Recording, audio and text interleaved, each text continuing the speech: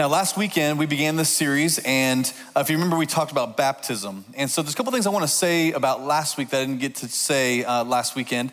And we had a chance last week to see 40 people make the decision to express kind of an inward decision outwardly through baptism here in this room. And it was an awesome celebration, and we had a great time all together.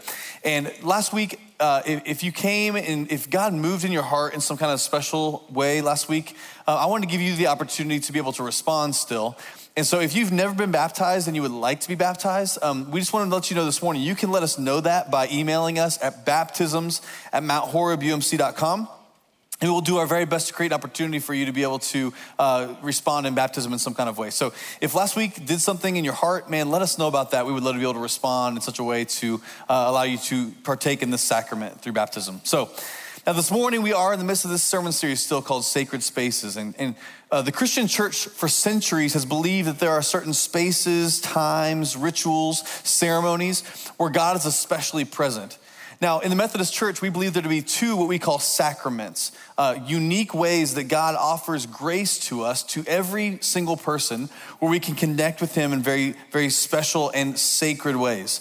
Now, last week we talked about baptism being one of those two sacraments within the Methodist Church, but today I want to talk about communion, the other side of the sacraments here in the Methodist Church. Now, have you ever been, maybe had an experience of some kind, and you don't really realize it's a sacred moment until after the fact? Like you look back and you're like, wow, that was something special. I didn't realize that at the time, but looking back now, that was a special, special thing.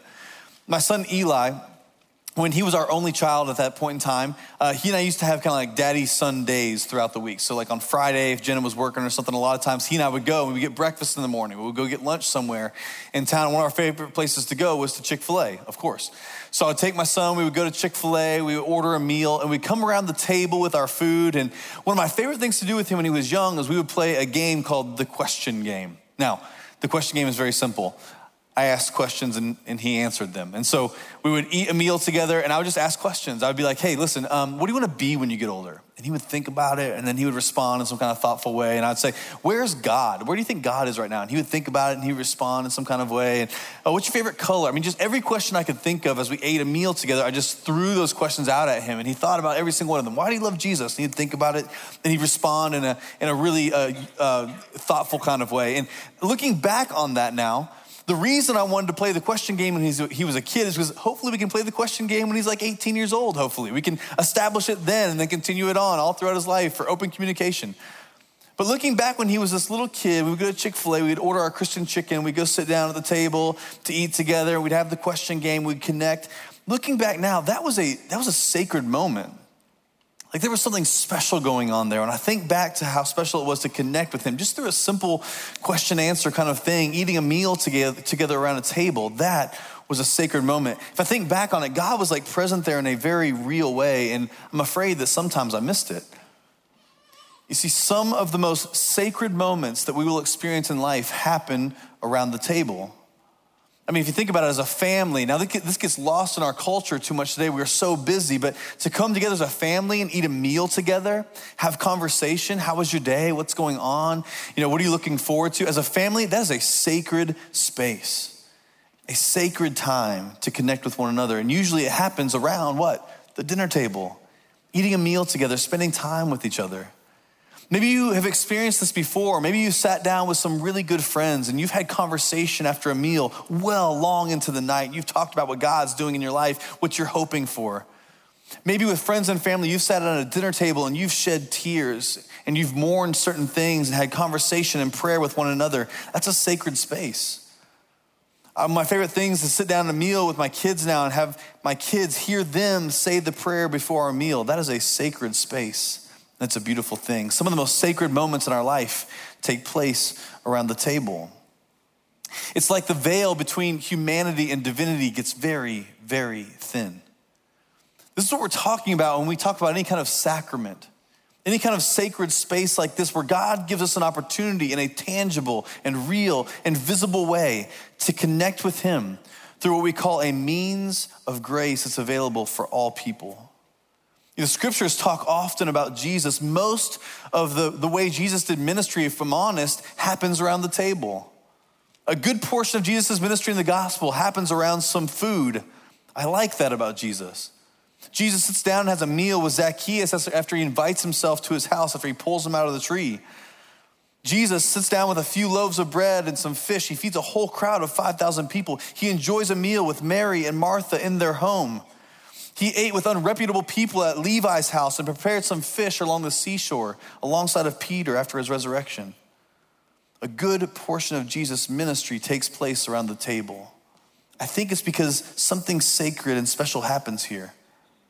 Jesus made sure to take every opportunity to make every mundane moment in people's lives something that was a sacred space. It's a testament, I believe, to the fact that God is always looking for opportunities and ways to connect with us. And too often, if we're not careful, we miss it. Because God is in the habit of making the simple things sacred. God makes the simple sacred. I'm afraid if we make the mistake of only seeing God work, only seeing him show up in the things that are extraordinary, then we miss out on the day-to-day work that he's trying to do within our lives. You see, God is a God who makes the simple sacred. We can't always look for the extraordinary. We'll miss him every single time. You see, the Christian faith was never meant to be a showy religion. It's always meant to be a genuine relationship. It's the reason that God shows up in the scriptures and he forms us out of the dust of the ground, right out of the earth. It's the reason that Jesus is born into a dirty stable in Bethlehem. You know, it's the reason that God shows up through baptism by the washing of water. It's so simple. And it's the reason that Jesus shows up in our life through bread and wine. It's simple. It was a staple of every single ancient Near Eastern meal within Jewish culture. It would always be there. God makes the simple sacred. Here's how C.S. Lewis puts it way better than I ever could. Here's what he says. There is no good trying to be more spiritual than God. God never meant man to be a purely spiritual creature. That is why he uses material things like bread and wine to put the new life into us. We may think this to be rather crude and unspiritual, but God does not. God's always looking to connect with us. And this morning, if you feel like or you sense that it's been a long time since you felt the presence of God in your life, maybe you've been looking for a way to connect with God for a very, very long time. Perhaps one of the mistakes we've made is we're looking for Jesus in a crystal cathedral somewhere. And all along, we're missing him in the wooden boat, in the open field, and we're missing him around the kitchen table. One of the most spiritual experiences I've ever had, one of the most moving experiences I've ever had was actually in the Dominican Republic many years ago. And we were in a little town called Sosua, which is right outside, miles away from where many people come and spend time on vacation on the sandy shores, the bright blue skies, the sunny sun there in Sosua. It's a beautiful place to come and enjoy your time. But right outside the city, there's a garbage dump, a landfill.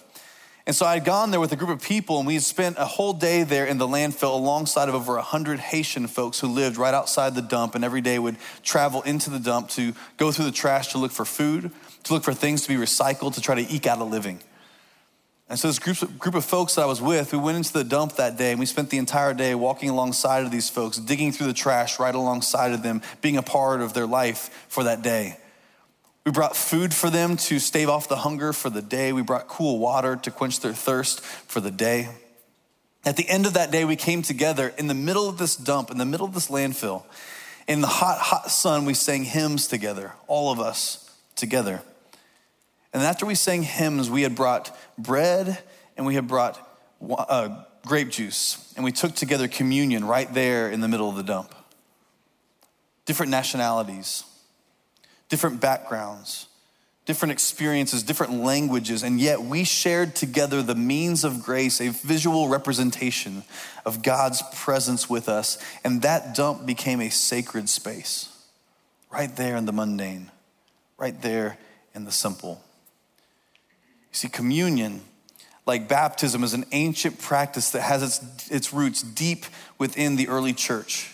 Followers of Jesus for centuries have taken the simple elements of bread and wine and the cup, and they have represented for them these deep spiritual truths. Now, in the Methodist Church, we've referred to this sacrament as communion. And this practice of taking communion, what we oftentimes call it is Eucharist. Everyone say Eucharist. Now this word Eucharist is actually the Greek word Eucharista, which means specifically this: gratitude or thanksgiving. Gratitude, thanksgiving. This is a great way to describe what takes place when the church comes together through the sacrament of communion. We break the bread, we take the cup, and we express thanksgiving and gratitude. We're thankful for the cross. We are thankful for Jesus' sacrifice for us. And when we do this, when the early church did this, in this morning as we take communion with one another, now certainly in COVID-19 style with nice little cups that you have in your hand right now, we still are coming together to connect with one another, and simply put, what we are doing is we are being grateful and thankful for the sacrifice of Jesus Christ and what it means for us in our life. Now, to take a deeper look this morning, I want to look at the two different parts of the elements of communion. And I want to dig into each and every one of them first and foremost before we bring them together at the end. This Eucharist, first and foremost, is the cup. Now, traditionally, this cup would be full of wine, and in many congregations, it is still practiced to have wine at communion in many traditions.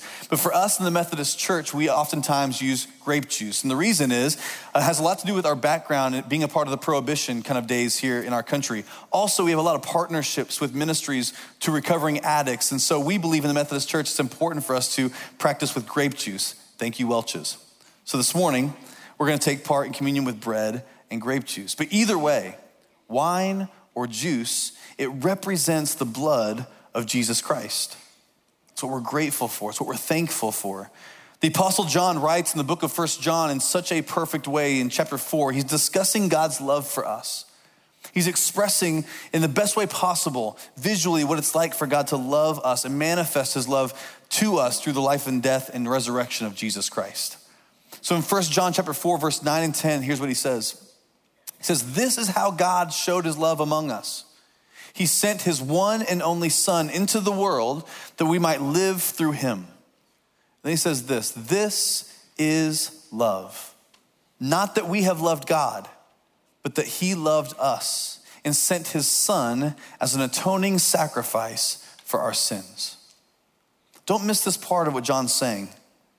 Love is not expressed in the way that we love God first. You see, God loved us first, not the other way around. It's one of the reasons the sacraments are so special. It's God's way of giving himself to us in a visible and tangible kind of way. It's a means of grace and a special space where we connect with him because God loved us first, not the other way around. And so John says this is what love looks like. God sent his Son Jesus, his one and only Son, and Jesus became to us an atoning sacrifice. Now maybe in your Bible you might have a different translation and it might say something like this: Jesus became our propitiation, which is a big theological word. But both of these words, atoning sacrifice, propitiation, they actually come from a Hebrew word that really gives light to what John is trying to say here. This propitiation, this atoning sacrifice is the Greek way of talking about a Hebrew understanding, which is called the mercy seat. The mercy seat. Now, for any Jewish listener or reader, as John writes this, they know instantly what he's talking about. Atoning sacrifice, propitiation, you're talking about mercy seat. Now, in the Old Testament, the mercy seat was a specific location. It was actually the lid of the Ark of the Covenant. If you're familiar with the Ark of the Covenant, think like Indiana Jones, Ark of the Covenant. Y'all remember this? Melting faces, don't think like that. But Ark of the Covenant was a location and was a space, a box inside of which held the broken 10 Commandments, the broken law of God. It was the sin of the people. They placed it inside the Ark of the Covenant, and that Ark of the Covenant lived and dwelled inside of the most holy of holy places inside of the temple. It had a lid on top of it made out of gold with 2 cherubim, 2 angels on each side. And what the priest would do when they would come and they would sacrifice for the sins of the people to atone for their sins, what they would do is they would take the blood of a sacrificed animal, they would pour it over the top of that lid of the Ark of the Covenant. And it would cover what is known as the mercy seat. What they believed happened then is when God looked down from above into this box containing the broken law, the broken 10 Commandments, the sin of the people, he wouldn't see the sin anymore. Now he would have to look through what? The blood of the sacrifice. And the blood covered the sin. So when John writes here in 1 John that Jesus is our propitiation, he's our atoning sacrifice, what he's referring to is Jesus' death on the cross, the pouring out of his blood, was an atoning sacrifice for all humankind forever. Jesus' blood covers us. Now this is something to be thankful for. This is Eucharist. And the early church, they came together to take part of communion. Today, as we take part in communion, what we're doing is we are expressing our gratitude and our thankfulness because of Jesus' sacrificial act on the cross and the pouring out of his blood. Because the Bible says, apart from this blood, the wages that we should receive, what we have earned for our sin, is death. Because of our sin, it destroys our lives every time. It separates us from God every time. Our pride, our greed, our lust, our racism, hate, adultery, hypocrisy, all of it is covered by the blood of Jesus. In this sacred space, through communion, we remind ourselves of what Jesus Christ has done for us on the cross. And we are thankful for his blood because it covers us. Now, alongside of the cup, there's also bread. There's also bread. Now, the story we're gonna look at in John chapter 6 to really express the meaning of this bread comes right on the heels of probably one of the most famous miracles that Jesus ever performed. When he took a few loaves of bread, 2 fish, and he came to a crowd of people of 5,000 and he fed them all. Now, after he feeds them, the Bible says that he goes across the Sea of Galilee and that crowd follows him all the way across the water and meets him on the other side. And Jesus seems to think the reason they've come is they're looking for another free meal, right? Jesus provided for all of them and they've come for more. They want to have more. But here's what Jesus says to them that I think is so important. He teaches them a very important principle here in verse 35, and he's talking about bread. Here's what he says in John 6, verse 35. Jesus speaks to them and declares to them, I am the bread of life. Whoever comes to me will never be hungry, and whoever believes in me will never be thirsty again. Jesus says, I know why you're here. Because I gave you a really good meal yesterday, and you've come back for more. But Jesus says, if I give you more bread, and you eat that bread, you'll be hungry again. You'll be hungry again. But Jesus says, I am the bread of life. And the reason he says this is because Jesus knows that he's the only one who can truly satisfy. You see, the bread satisfies us. The blood covers us, and the bread satisfies us. One of my favorite things I've ever purchased in my entire life is a bread machine. Now, I know I don't look like a baker. You don't have to be a baker with a bread machine. It's very, very simple. You put all the things in, you let it sit for a few hours, and boom, you got fresh bread. So I've made all kinds of bread. I've made bread with cheese in it. I've made bread with all kinds of herbs and things inside of it. I've made bread with cinnamon and sugar. Come on, sugar, somebody. Yeah. I've made bread with grains all through. Any kind of bread that you make in a bread machine, there's nothing like opening that bread machine up after it's done and the house smells like whatever you're cooking. You take it out, you put it on the table, and you cut that thing open and the steam comes out of it. It's a Wonder Bread. It's better than Wonder Bread. You've made it yourself. Take some butter, you put it on that bread, it melts all over. It's wonderful. But guess what? Even if I make it for you and you eat that, you will be hungry again. There's nothing in this life, there's nothing in this world that we could possibly desire and go after that will ever truly satisfy us. Any kind of success that you could ever desire and that you could actually achieve will still leave you wanting. Any kind of desire that you have for wealth will never satisfy. Any desire for material goods will always leave you empty. And so Jesus says to them in terms of bread, but he's speaking about something much more important. I am the bread of life. You will never be hungry again. I will satisfy you. And that is something worth being thankful for. That is Eucharist. Because the blood covers us of our sin. And the bread satisfies our deepest longing. You see, communion is a remembrance of the broken body of Jesus, the shed blood of Christ as a means of grace that God offers to all people. And he meets us here in a very special and unique way in this sacred space. You see, God is always with us, but he's especially present within the sacraments. So just hours before Jesus would eventually be arrested, he'd be put on trial, falsely accused, he'd be crucified and killed on the cross. Jesus takes time to sit down to a meal with his disciples. They gather around the table. Here's the way it says it. In Mark chapter 26, verse 17, Jesus instructs the disciples to go out and make preparations to eat the Passover. Go make preparations to eat the Passover together around the table. Now, this simple phrase holds with it so much significance for what's happening here at the very end of Jesus' life. Jesus is talking about Passover, which was a festival that took place every single year, and it commemorated the rescue that God brought to the people of Israel coming out of Egypt after 400 years of slavery. Now, if you've read the story or you know the story from the Old Testament, the way this took place was there were 10 plagues that God brought upon the Egyptian people until finally Pharaoh let his hands go and finally let the Israelite people leave. The 10th one was the death of the firstborn. Now, God told the Israelite people, this is going to happen, so here's what you must do. Every Israelite family, you need to kill a sacrificial lamb. Take the blood of that lamb and cover the doorposts of your home. And if you do this, then you'll be spared. So sure enough, this is exactly what the Israelite people did. They took the blood of the lamb, they put it over the doorpost, and they were spared the death of the firstborn. Not only that, but God also told them, go ahead and make bread, but a different bread. Don't put leaven in it. There's not gonna be time to let it rise. Instead, you gotta make bread to be ready to move at any moment's notice because we're leaving. I'm rescuing out of bondage. I'm taking you away from here. So every year, the Israelite people would come together. They would celebrate this particular festival, this Passover festival. They would remember the bread and the blood. And so it's so interesting to me that Jesus, at the very end of his life, he's having a meal with his disciples like every other Jewish individual would have done. He sits down to the table, and of course, there would have been bread there, and there would have been a cup there. And Jesus takes all of these images and puts them together. He takes the image of bread, he takes the image of the cup, and he takes the image of this festival, remembering the deliverance from Egypt. And he sits down to have a meal with his friends.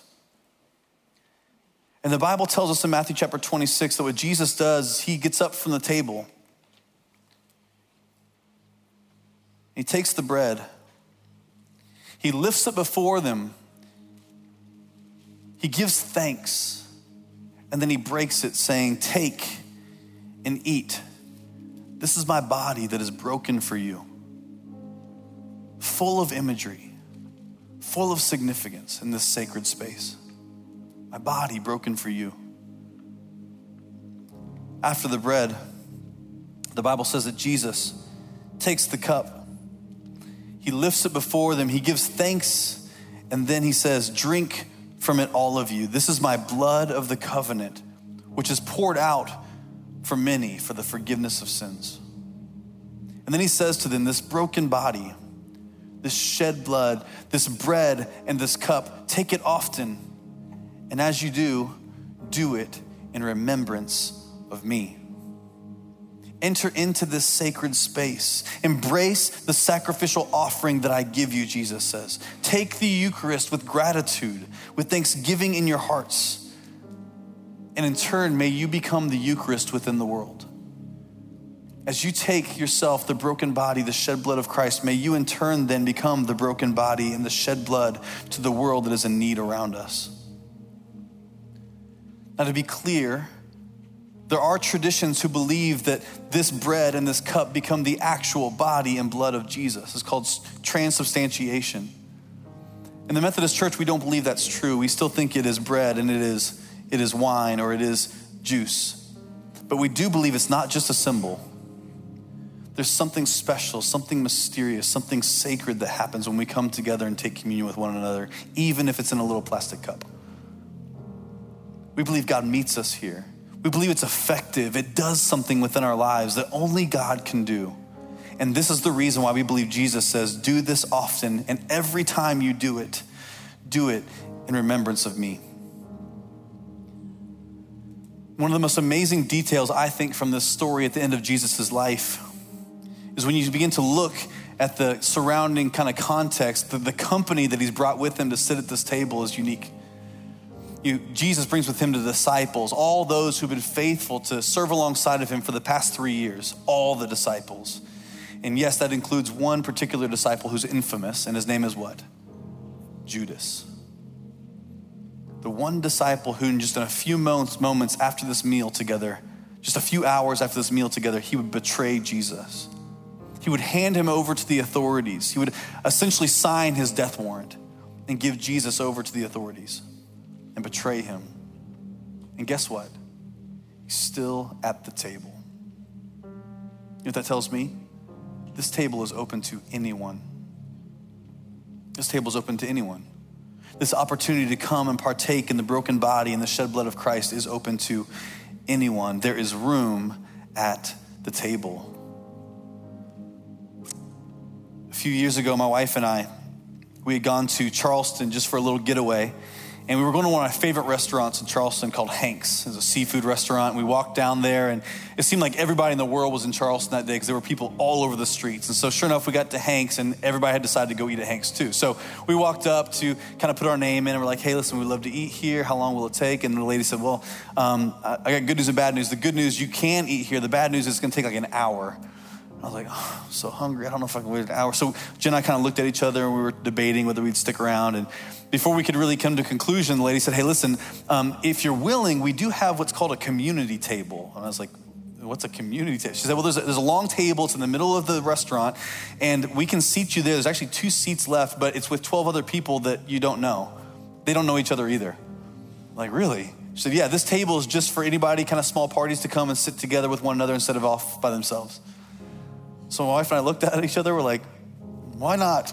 Adventure. Let's sit at the community table. So sure enough, they brought us in. There was 2 chairs left at the table. So we pulled our chairs up and we ate next to this wonderful couple. We'd never met them in our life. And right down the way, there was 12 other individuals. We'd never met them in our entire life. They didn't look like us, think like us, act like us. We had no kind of relationship aside from this.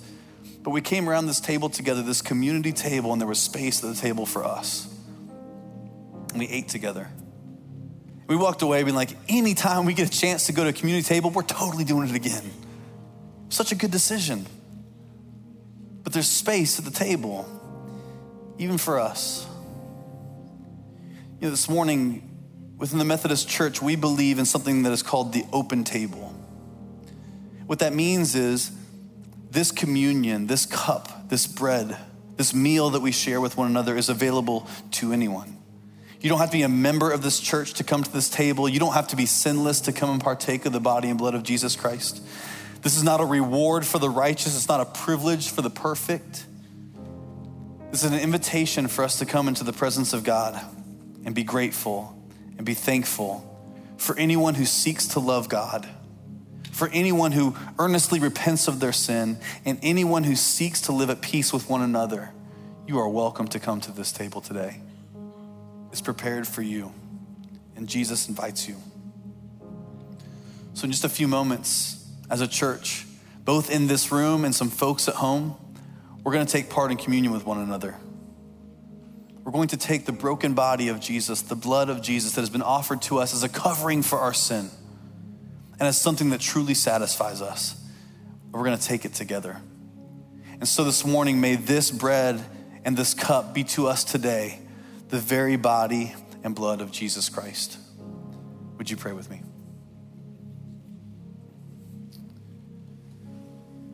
God, this morning, we come to you with grateful hearts, with thankful hearts, recognizing what Jesus has done for us. We long, God, to come into your presence. May you meet us here. For those today, God, that have felt like we are far off from you, who need a touch today, Lord, would you be here in our midst? May you help us to know today and remember today, this blood covers us of all of our sin. And this bread provides for us and satisfies us our deepest longings.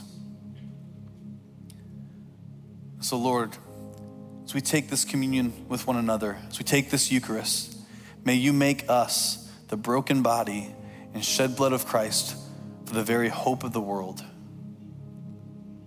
Thank you for this sacred space. Would you meet us here now? It's in your name that we pray. Amen.